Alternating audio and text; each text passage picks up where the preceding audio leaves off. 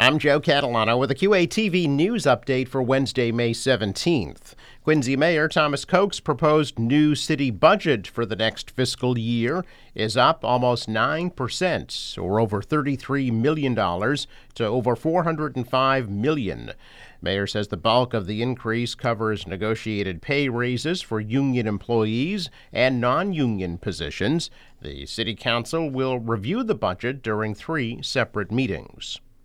The Quincy Planning Board is reviewing a developer's plan to create 80 new apartments in 2 separate buildings in Wollaston. The Marion Group of Walpole wants to build a 6-story, 53-unit building at 731 Hancock Street and a 4-story, 27-unit building around the corner on Wentworth Road. Both buildings would have their own parking garages underneath.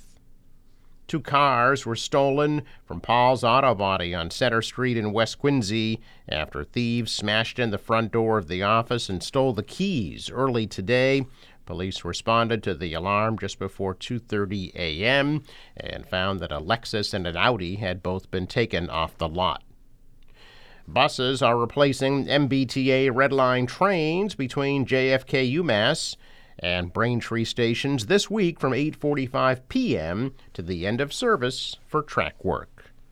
I'm Joe Catalano with a QATV news update for Wednesday, May 17th.